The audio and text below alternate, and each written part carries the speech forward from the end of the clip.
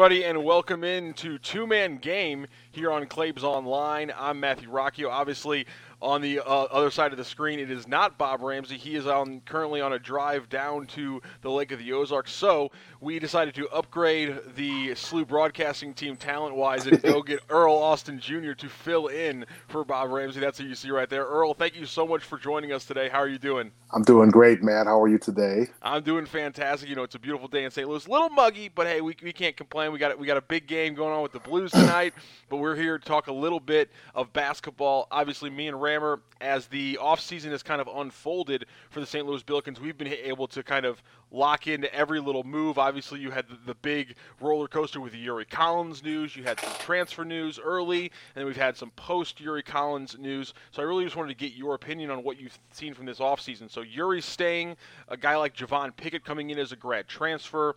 They figure out the backup situation behind Okoro. Just all in all, what are your thoughts so far on the St. Louis Billikens offseason? Well, it was a bit of a roller coaster there for a little bit, obviously with Yuri's situation, but it looks like everything is falling into place, and uh, if everything goes to form, we should be on track for a very successful season. And once again, I'm very much looking forward. I always look forward to Billiken basketball, but it should be a lot of fun, like you say, with the additions to the program, and probably the biggest addition to the program will be the return of Javante Perkins to the lineup. So that's what I'm most looking forward to. I think he was really going to show some folks something. I watched him in practice last year. He was shooting the ball at such a clip with such range. He was 15 pounds bigger, stronger, more physical. So hopefully if he gets back healthy and the knee is sound with everything that's going back, we could have a lot of fun next year. And like you said, with the new additions to the program, a lot of depth. Well, it should be good competition. So it should be good. I'm very enthusiastic about it.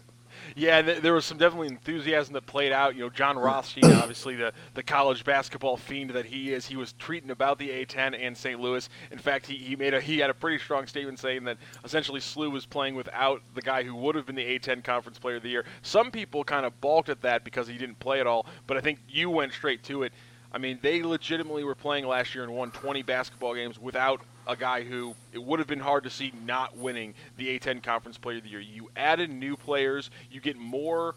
You get one more year of experience in guys like Yuri Collins, Gibson Jimerson, even Fred Thatch, Francis Okoro.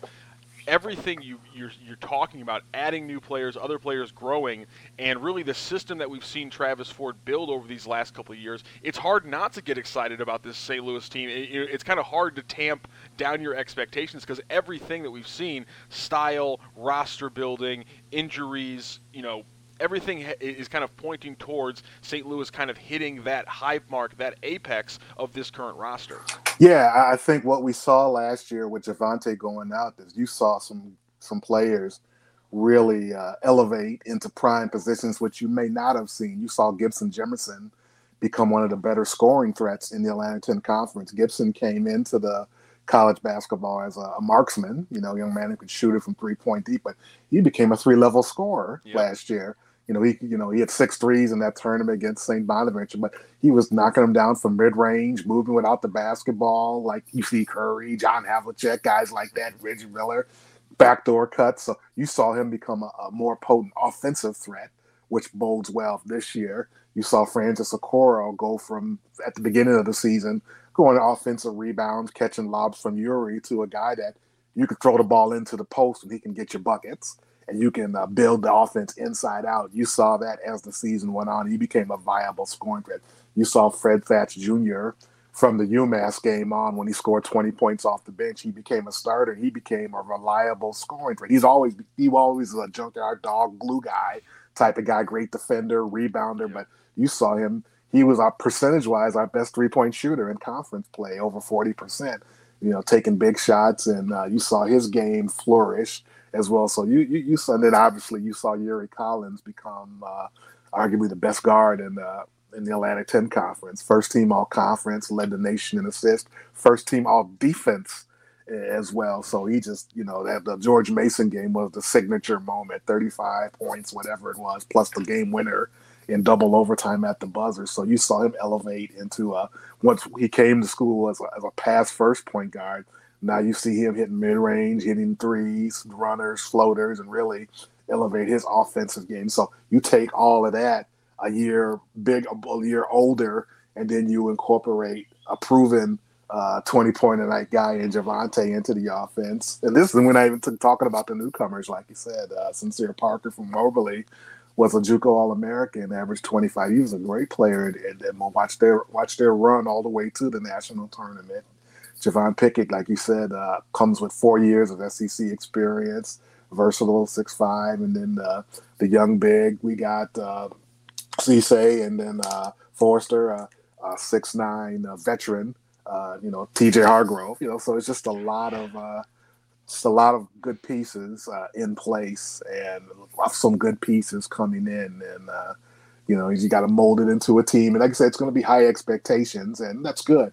You want high expectations. We've been when there were low expectations, so you want to be thought of in the favorites with Davidson and Dayton and VCU. That's where you want to be, because that's where the action is at, and that's where I expect to be next year. And yeah, that's where a lot of people are expecting to be as well. Something you mentioned there that I want to touch on really quickly before we close out the SLU discussion, which is you talked about obviously the importance of Yuri Collins, and he's playing so many minutes, but at the end of the day, there's still 9 or 10 minutes, a game, maybe a little bit more, where Yuri Collins isn't going to be on the floor, and somebody else has got to bring up and initiate that offense. So, is the backup point guard spot something that you expect to be really taken care of here in the next, in the interim over the next 4 months, or is there a combination maybe of a transfer and then somebody like Javonte Perkins or Gibson Jimerson maybe stepping up as a ball handler and taking possessions where they can be initiating the offense? How do you maybe see some of those, that 10% of the possessions that Yuri won't be taking?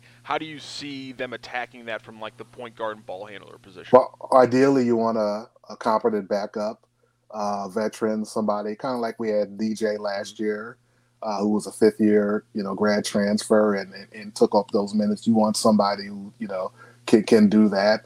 And then, but you want to develop a few other guys, hopefully in the breach. You saw Fred do that. And then you saw a little test run in the game against Northern Iowa when Yuri didn't play. Fred Thatch did some ball handling. You might see Javonte, Kellen Thames, one of our freshmen, played point guard for his dad, Kelly, at Pattonville High School. So, he's done some of that. So you'll see, obviously you like somebody who's maybe a veteran grad transfer or a young player who, and like I say, it's kind of tricky because, Yuri's going to play a lot of minutes. And so it's got to be a good fit as well. So, yeah, I expect that spot to be filled. But then I'll expect some other guys to develop and hopefully become that secondary, third, fourth ball handler as well. Do you think you bring up Sincere Parker? It kind of made me think about this. How much do you think we see guys, Sincere Parker, Kellen Thames, some of the newcomers that we haven't gotten to talk about as much? What is your expectation on how much we actually will see them? Obviously, Sincere's a little different, transferring from JUCO, obviously different than a guy like Kellen Thames coming in who's a freshman. Do you think we'll see those guys get a big chunk of minutes this year, or is that or are we just seeing Travis Ford continually reloading and planning for the long haul? I think you'll see them. I think if you see them play themselves into good minutes, that means they've made significant strides from the moment they stepped on campus. And I think that's one thing we've seen with Travis since he's taken over. He's done a nice job of really recruiting and keeping the talent level at a certain level where you didn't have to depend on a bunch of freshmen. Like several years ago, there would be a time where you needed Kellen Thames and Nick Kramer. They'd be thrown to the fire right away. And they're talented players and could handle it, but it's tough. College basketball is tough on most freshmen, obviously, the McDonald's All-Americans and the one-and-doners, but there's a lot of freshmen that come in and they got to get their feet wet. But it's right now, if you're in a process where you got a lot of talent and experience, especially at the wing position, especially inside with Francis, obviously Yuri at the point. So there's no pressing need for them to come in right away and play because you got guys right there in place. They can learn and do their thing. But if they were able to make big strides in that interim and forge themselves into some minutes, then that makes it even better as well. I just love the roster construction on this team, and I've been like that for now 2 years. Just how Travis is building this team, and the way now he's built it almost perfectly.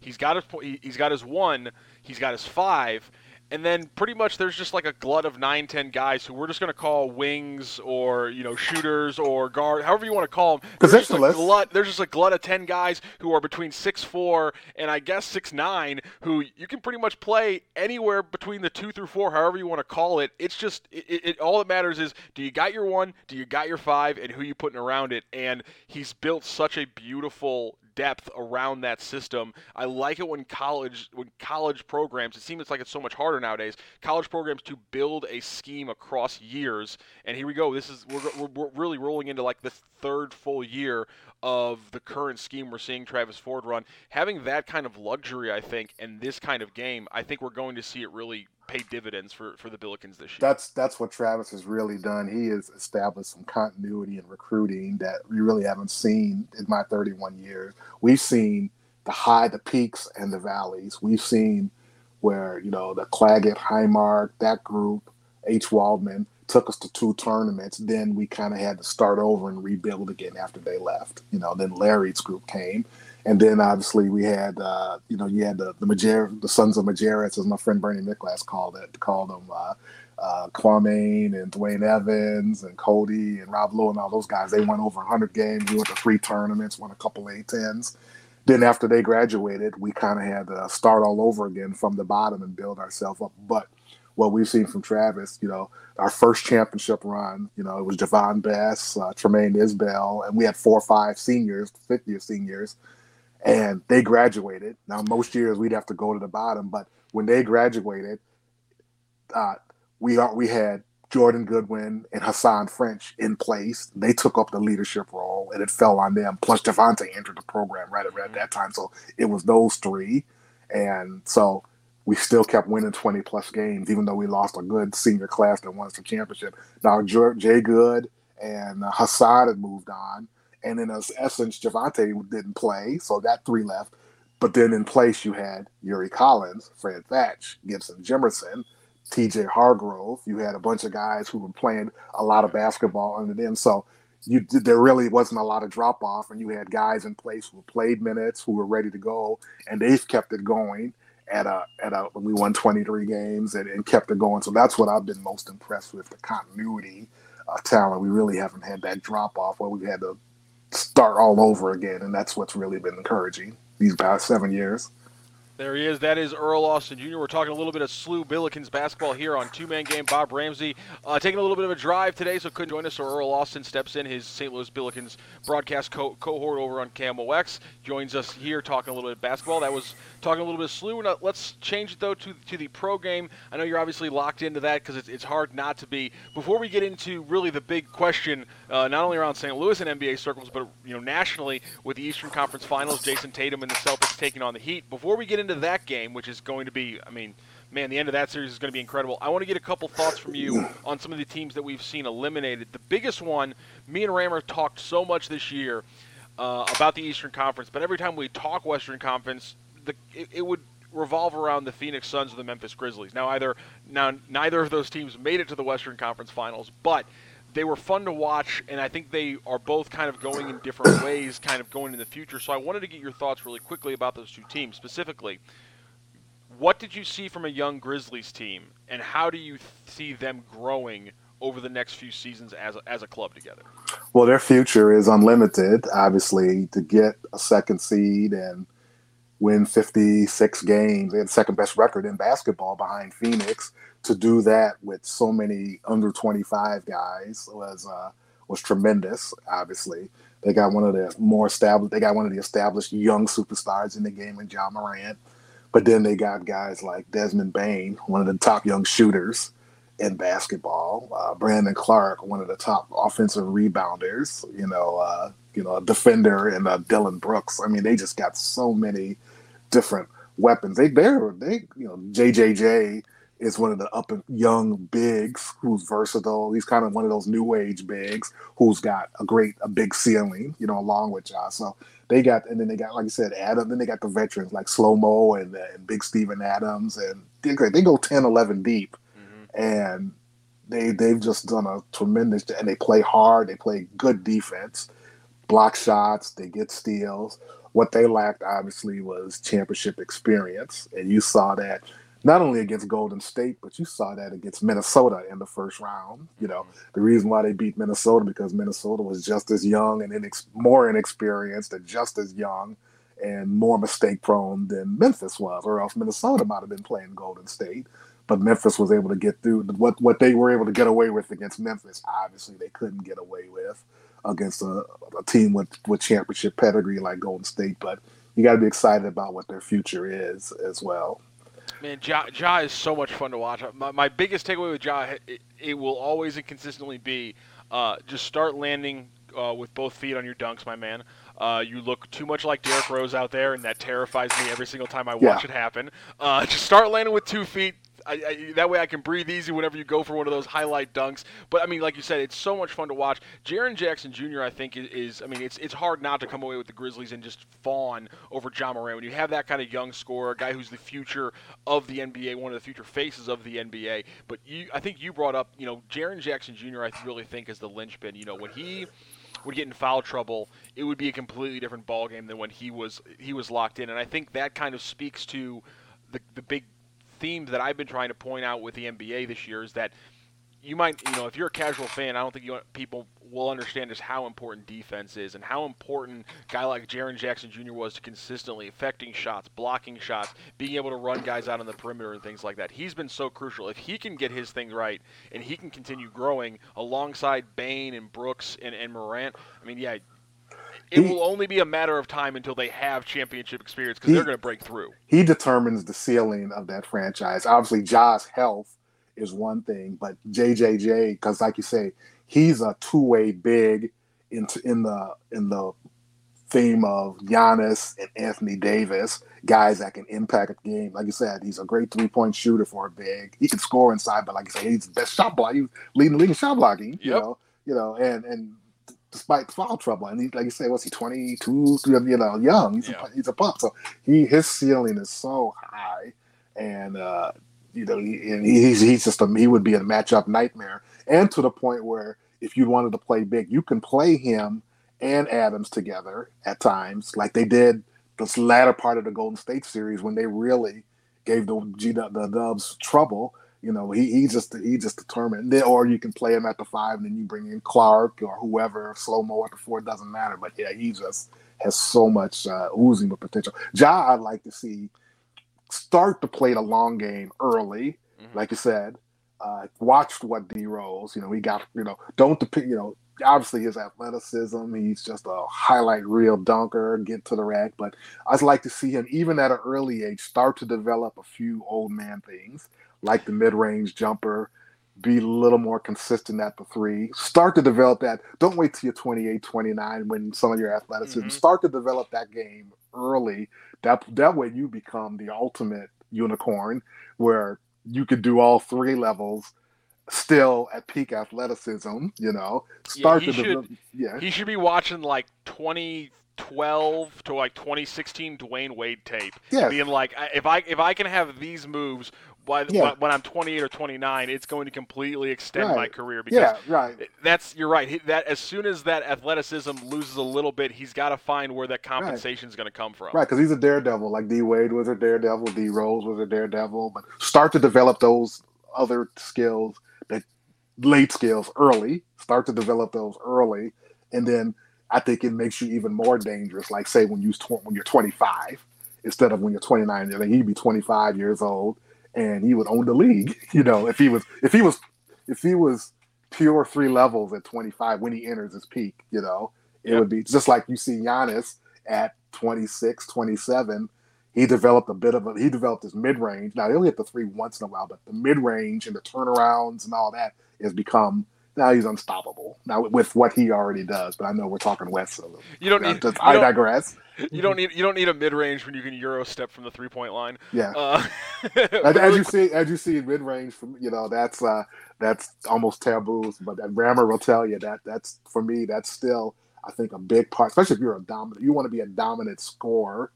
I think you want to collect money at every spot. That's why I call, like I said, I'm digressing again because I know we're talking the West, but I call Jason Tatum the landlord because he collects money at every spot on the floor. He collects it at the high post, the mid post, the Yep. 3-point line, in the paint, the free throw line, 25 feet from the basket. If there's money to be had, why forsake it? I know we're in the math equation right now, but you want to be as a scorer, you want to have more answers than the people defending you have questions. And I Well, think that's the key. I think that we're getting circling back to Ja. I think as he develops more answers than they have questions, while he's this freak athlete, young, it would make him. You potentially that's where that's where they can break through and possibly win a championship next year or 24 or 25 possibly if he goes to that next level earlier. one of the people, in fact, I would actually kind of like deputize you into my argument when we would talk about how important mid-range shooting is, and I would be like, I know that's why Earl Lawson loves Devin Booker, one of the best, probably the best mid-range scorer outside of maybe like a Kevin Durant in the league during the regular season. And Kawhi Leonard. And Kawhi Leonard. Yeah. So here's my question. We saw an incredible Suns team that was great defensively, great offensively, and I don't know if we ever saw that same Suns team once the playoffs actually started. So looking at that team, looking at a guy like Devin Booker, looking at a Chris Paul who's probably only got a year or so left as kind of a plus player, where do you see the future of the Phoenix Suns? Have they already kind of missed their Paul Booker window? And how do you maybe see a reload going with Booker as the main guy? Well, it all depends on what happens with Ayton. That's true. All things seem to point that he won't be a Sun next year. Yep. How will they replace him? Will they be a sign and trade? Can you get a Miles Turner type player back? Then I think you're still in good shape. Or do you go with Biyombo, McGee, bring Sakic back, which would be a solid trio because you got diverse skills, shot blocker, the young guy, and Zak's more of a stretch, Dario's stretch, But if you're going to do that, you need to find another weapon, Like I say, Chris is getting up in years, obviously, on the backside. It showed that with Paul kind of on the decline, even though he's still a great player, they don't have another bucket. Booker is the only bucket that you have. Chris is a reluctant bucket. He can get you on, but at 37, he's got to conserve his energy and then hope to do something in the fourth quarter, while the other guys, Johnson, Bridges, Crowder, are more catch and shoot threes. They're more like the Dallas role player 3-point shooters. Good players, but they can't get you a bucket when you need one. And that's the thing. Dallas had 3 of them. Yes, we had Luka, exactly. They had Dinwiddie, and they had Jalen Brunson. Phoenix really only had 1, and he was still, I still think he was playing with a shaky hamstring, which he missed those 2 games. And then the other one is a 37-year-old who was out of gas and obviously had a quad, but they just didn't have a dependable bucket. And then they were reluctant for whatever reason. I think Ayton was an advantage. They didn't throw the ball into him enough in the inside. You saw the couple games against New Orleans where he gets you 25 if he got the touches, but he didn't get the touches. And I think that just caused a little strife too. So, but I think if you're going to lose an Ayton, I think you need to find another bucket. Man, Robert Sarver, they cannot get out of their own way. They finally build this. They hit on the number 1 pick. Yeah, sure, he wasn't the best player in the draft, but it wasn't like you were completely kicking yourself for taking Ayton over Doncic where you were at, and yet you piss the kid off because you don't show him the respect he thought he deserved last offseason. Now you said now you're going into an offseason where you were supposed to be the favorite for the finals. You got bumped a little early, and now you're potentially losing your second franchise player. Robert Sarver and the Suns just can't get it right. Yeah, you were mad at the kid because he couldn't stop Giannis, basically. What do you want and he can't stop Giannis, and his back and the backup to your backups are completely injured. Dario Saric isn't there, he would have been. Just being a body would have been more useful. And then you go into this season, sure, you get Biyombo, you get McGee, you figure that spot out, but now Chris Paul is still having to play 28, 30 minutes in game 72, and he's dead by game 90 in the playoffs. And so I feel like what we saw from the Suns wasn't. I mean, it wasn't undoubtedly they failed to get it done on the court. But I honestly think that this is one of the rare cases where I really do think we need to put a little bit more pressure on the coaching staff failing to adjust the way they needed to, and a front office that didn't set the team up for as much success as it could have had. But I think you watch basketball closely, I know, and you observe it. And most people do that. Probably realize that some of the bloom came off the Suns' rose when they played the Pelicans. Mm-hmm. That could have easily been a 7-game series. And that's it. I mean, not and having that could have gone the other way. Pelicans, and having Mikal Bridges and yes. taking till Game 3 to figure out that we really need Mikal just to shadow Brandon Ingram. That's yes. that's a kind of adjustment that Monty Williams was seemingly making at halftime during the regular season, right. And yet it took him until Game 3 during the postseason. That was just a surprising, just lag behind by the coaching staff. I mean, he got outcoached by Jason Kidd. I never thought that was going to happen during the regular season. Kidd has evolved. There's yes, no doubt about it. There's no doubt about it. And I think Dallas, I mean, the trade for Washington, my Wizards, that the trade which bought Dinwiddie really kind of took and then Brunson, obviously. I mean, I think the biggest thing for Dallas, which happened for them, were the first three games against Utah without Luka, where they learned to play, and they won 2 of those games. And Brunson and Dinwiddie became, guys. They became guys those games. That one game, Brunson went for 72 games in Game 2 and 3, and Dinwiddie was right there with them. So I mean, they gained their confidence that we can score whenever we want to, and then Luka came back. So now they had kind of and then that 3-headed monster showed up. It took a while, but that 3-headed monster showed up in Phoenix on Game 7. That's it. Yeah. And did they ever? And listen, we'll have to have you on to talk about kind of the future of the Mavericks. I think it's there, but that's another case of an owner. Yes, I think having a good hand and really needing to step up and have an off season where for once he doesn't kind of screw it up the way that shockingly Cuban kind of has. Has all the money in the world, has a team in Dallas, but yet he can't make that big free agent signing. Well, they never could. So now you got a top 3 player in the NBA, and you got an off season where he's going to be expecting to get some help after it clearly just wasn't enough to get you over the hump. So I mean, I got to wonder. I mean, Sarver, he always screws it up. Cuban has in the past. Do either of these owners get it correct? I don't know. And the West is unforgiving. Yes, it is. Every mistake you make, you pay, because it's just too much. It's too much heat out there. Even with all the injuries, But next year, if everybody prayed, everybody healthy, it's going to be an inferno in that West. And hey, the West is tough, but I mean the East. I mean it's a rock fight every night. In fact, we're seeing that right now play out in the Eastern Conference Finals. Let's get into that a little bit. Sure. Tonight, Game 6. The Celtics now have completely turned the momentum towards themselves and away from the Heat. I'm shocked by that. I thought after Game 3 that this really was the Heat series to lose, but yet Jason Tatum again. Pretty simple. He had 3 games where he had to win 2 of them to take his team to the next level. He's going up against another star that's beat him before in Jimmy Butler in the Miami Heat.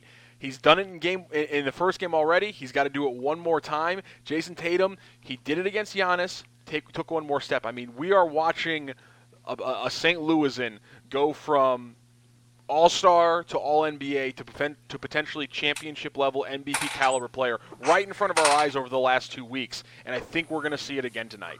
His maturation and his development over the years, and as you say, over the months, has been tremendous. Because like I said, you're seeing from Jason what you see in some of the greats in the game in what they had to go through to become a champion or a potential champion, the heartache and the tough losses and the criticism and all that. But you see him just he's become the total package, 2-way player. Like I say, taking KD straight up for the most part in that series. That it showed his defensive chops, And then obviously Game 6 in Milwaukee was arguably the best NBA performance from a St. Louis player ever.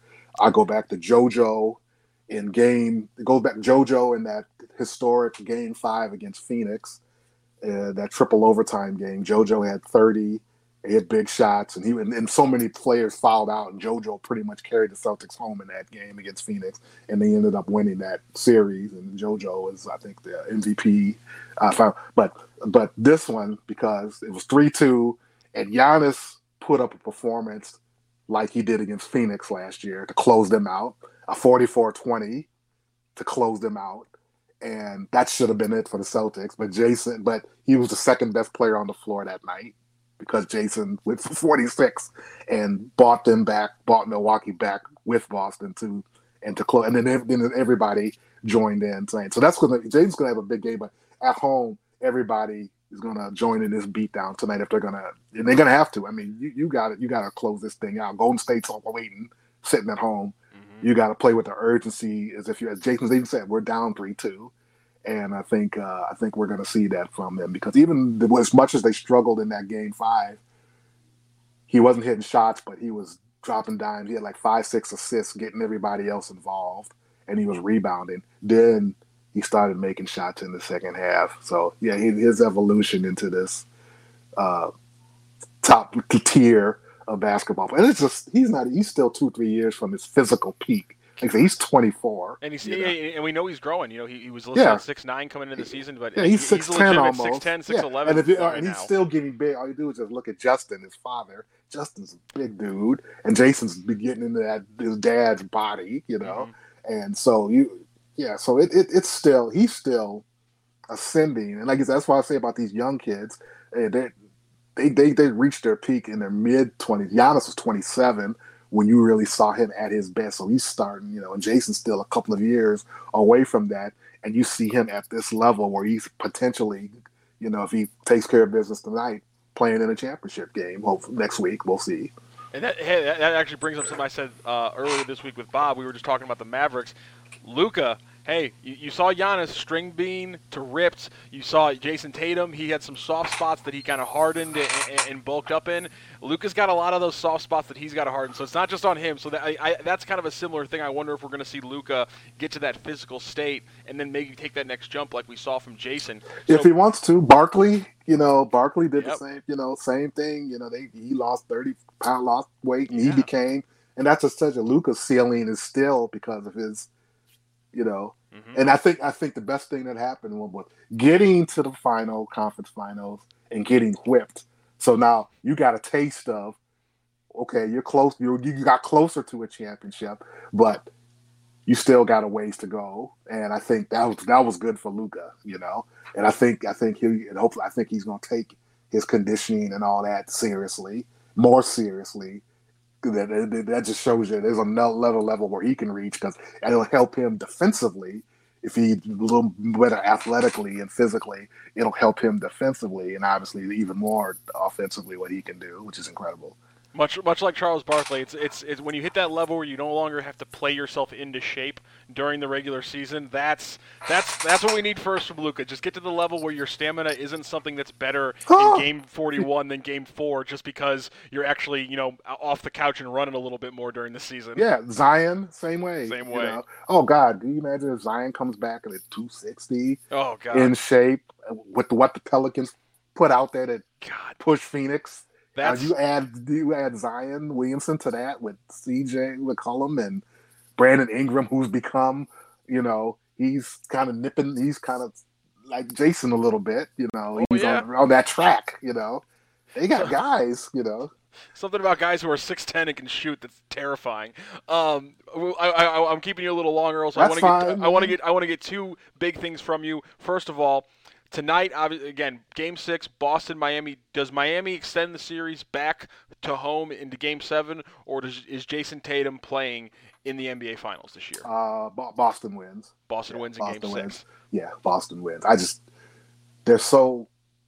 never seen this is rare you see a team with that kind of size and athleticism, and you can't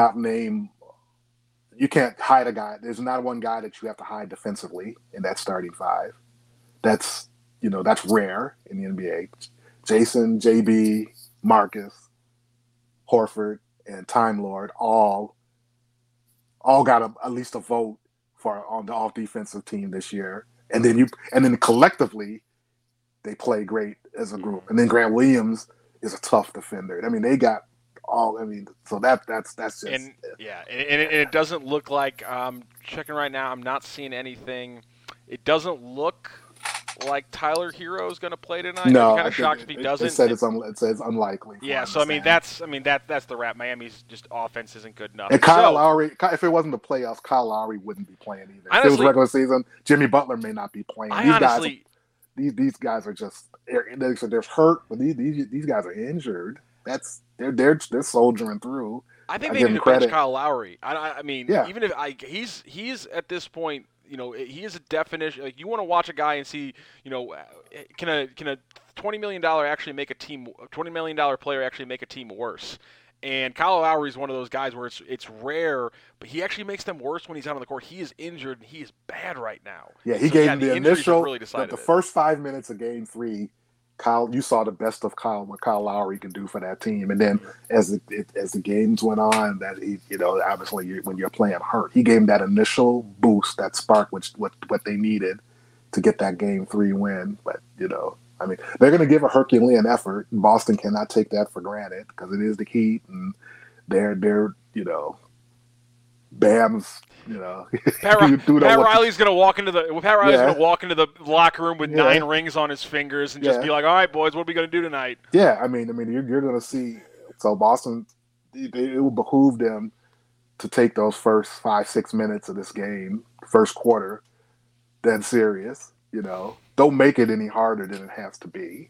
They're supposed to win tonight. They're supposed to win tonight. I think they will. Yeah, I'm with you on that one. Something I said on the podcast a few weeks ago, you talked some of the shine was coming off the Grizzlies, some of the shine had come off the Suns. The Warriors weren't looking like they were at that level because Klay still wasn't there. Draymond had been suspended. So everything in the West was kind of jumbled up and not as pretty as we thought. And the East was just, these teams were running on all cylinders. They were beating the crap out of each other, but they were still looking good. And so I thought 3 weeks ago when they were still the Suns, Warriors, and Mavericks left, and then there was the Bucks, Celtics, and Heat. At that point, I said definitively, this is the Eastern Conference Finals to win because all 3 of those teams just looked better every night than anything we were seeing in the West. But obviously now the Celtics have taken another jump, but the Warriors have kind of reverted back into that lineup of death version that terrifies you from like 15, 16, 17. So if it is Boston and Golden State, give me an early prediction here if that is the finals. Oh God, that's going to be such a tremendous contrast because of the way we talked about Boston's size and length and how they protect the basket, they can guard the perimeter, but you're not taking on a team full of ISO guys. You're taking on a team that relies on ball movement, player movement, transition basketball, incredible. So that will be fun to watch, just how that goes. Just the matchup, especially if they go with that Wiggins on down lineup, and the Boston plays big, which is their best lineup. Boston's, State's basically playing 4 perimeter players, and Draymond's nothing but a big fat point forward anyway who handles the ball. So it's that's going to be interesting. I think because Boston, I think, has multiple weapons. I think what they have to do is the stuff that they got away with Miami. You can't turn the ball over and have those 5-6 minutes where you just go on vacation offensively against Golden State. You got away with it against Miami for the most part so far, and to a certain extent Milwaukee at times. But Golden State's another different animal as well. And their defense is so much better than you expect. So they'll jump like all those passing lanes that the Heat have been jumping against Jason Tatum. The Warriors are going to be in those exact same lanes, if not more so with a guy like Draymond kind of quarterback in the defense. Right, and you're playing against a good half-court team offense. Obviously, you played Miami, and that was struggling, and then obviously you played against Milwaukee without Middleton. Golden State brings us so much. It would be just so intriguing because I was on with Camel X with Claves about 3 weeks ago, and he asked me who was going to be in the finals. I said Boston and Golden State. I did. I said I don't know if I can pick the winner. I don't know, but this is kind of the dream series, I think, because you got Boston, the team which was playing probably the best team in basketball from January when the calendar turned to 2022 against Golden State, which was a contender, but then got injured, but now they're whole again. So it was them and Phoenix. Them and Phoenix with a battle for the 1 seed all year, but they just had injuries. So now they're healthy again. And the young guys now, Steve Kerr's got the young guys who are, in big spots now. I mean, he's throwing Moody out. Moody had an 8-point riff last night. At any time, kind of like what he did with Pat McCall 3-4 years ago from St. Louis. Moody can do that. Kuminga can go in and get you 2 or 3. He got the confidence to go with anybody, and obviously we've seen what Poole has done all season long. And now Wiggins, I think, holds the key. Now, Boston could deal with Wiggins, but Dallas couldn't. They didn't have nobody that could deal with it. Boston's got size, athleticism. They can match up with Looney inside as well. I mean, Time Lord and Al and Grant Williams, even Tice. So those guys. And Otto Porter was tough too. I mean, they're gonna need Otto Porter. That's a good point. They're gonna need Otto Porter's size and kind of length against this team. I mean, see, those are the guys that hurt Dallas as much as Curry and Klay Thompson, Looney, Wiggins, and Porter before he got hurt, because Dallas didn't have the athleticism to deal with them around the basket. The rebounding totals were crazy. Boston can match up with those guys as well. And we saw in the Memphis series, you already mentioned it. If Draymond's not having a good game and Kevon Looney maybe has a down game, then you can take advantage of Golden State and win that size battle. And I think Boston's one of the team that can. Kind of secondarily, looking at the big men, the game within the game, Marcus Smart, the defensive player of the year, chasing around Steph Curry for 30 minutes a night for 7 games. That's going to be a fascinating matchup every single time. Seeing how they try to get how do they try to get Curry away from Smart? How does Udoka make sure that Smart's always in Curry's way? That'll be the matchup that'll be ungodly fun. It's already fun to watch Curry run around off ball, but now having that that number 36 in a green jersey locked to his hip, that's going to be fascinating. And you'll have Jaylen Brown probably guarding Klay Thompson. Yep. And that's good. And so, like you said, Jason probably on Wiggins. So, say when they bring Poole in, how do the matchups go? That's you put Jason on Klay. And then you size up, because Jalen goes up 1, and then Marcus goes, Marcus stays on Curry, right. Jalen goes to Poole, and then Tatum comes up, because as much as I love Klay, and you saw that Klay can still murder a team, right. At this point in his career, I'm very confident that with the athleticism being 10-15% lower than it was, Jason Tatum can with the way he plays defense, he can play defense on Klay Thompson. That's not a matchup I'm honestly worried about for the Celtics. Yeah, I think, like I said, there's not a weak link on there. And then, like I said, Boston can go small. Derek White has proven to be a solid defender as well as Grant Williams. Like, the only one really you have to hide is Pritchard, and he's feisty. And it's not like, he'll go out and get you 15 points, Yeah. I mean, he's shooting the ball. So, yeah, it'll be, I think, Boston finishes it out. This series, I think, will be much more entertaining than 2 conference finals games for the most part. I think it'll be tremendous, because you got the team that's kind of been there and have kind of reinvented themselves as well, and now you got this team that's been knocking on the door the last 4 or 5 years. They've been to this Eastern Conference Finals. Now they finally get to meet. Probably could have easily met in 2018. When Jason and them were babies, but now they're 4 or 5 years older, and here they are playing against Steph. So, hopefully that comes to pass. That would be a lot of fun, no doubt. I'm with you on that one. There he is, Earl Austin Jr. Earl, thank you so much for joining us today on Two Man Game. I kept you for way too long than I wanted to, but getting to talk basketball with you has been an absolute pleasure.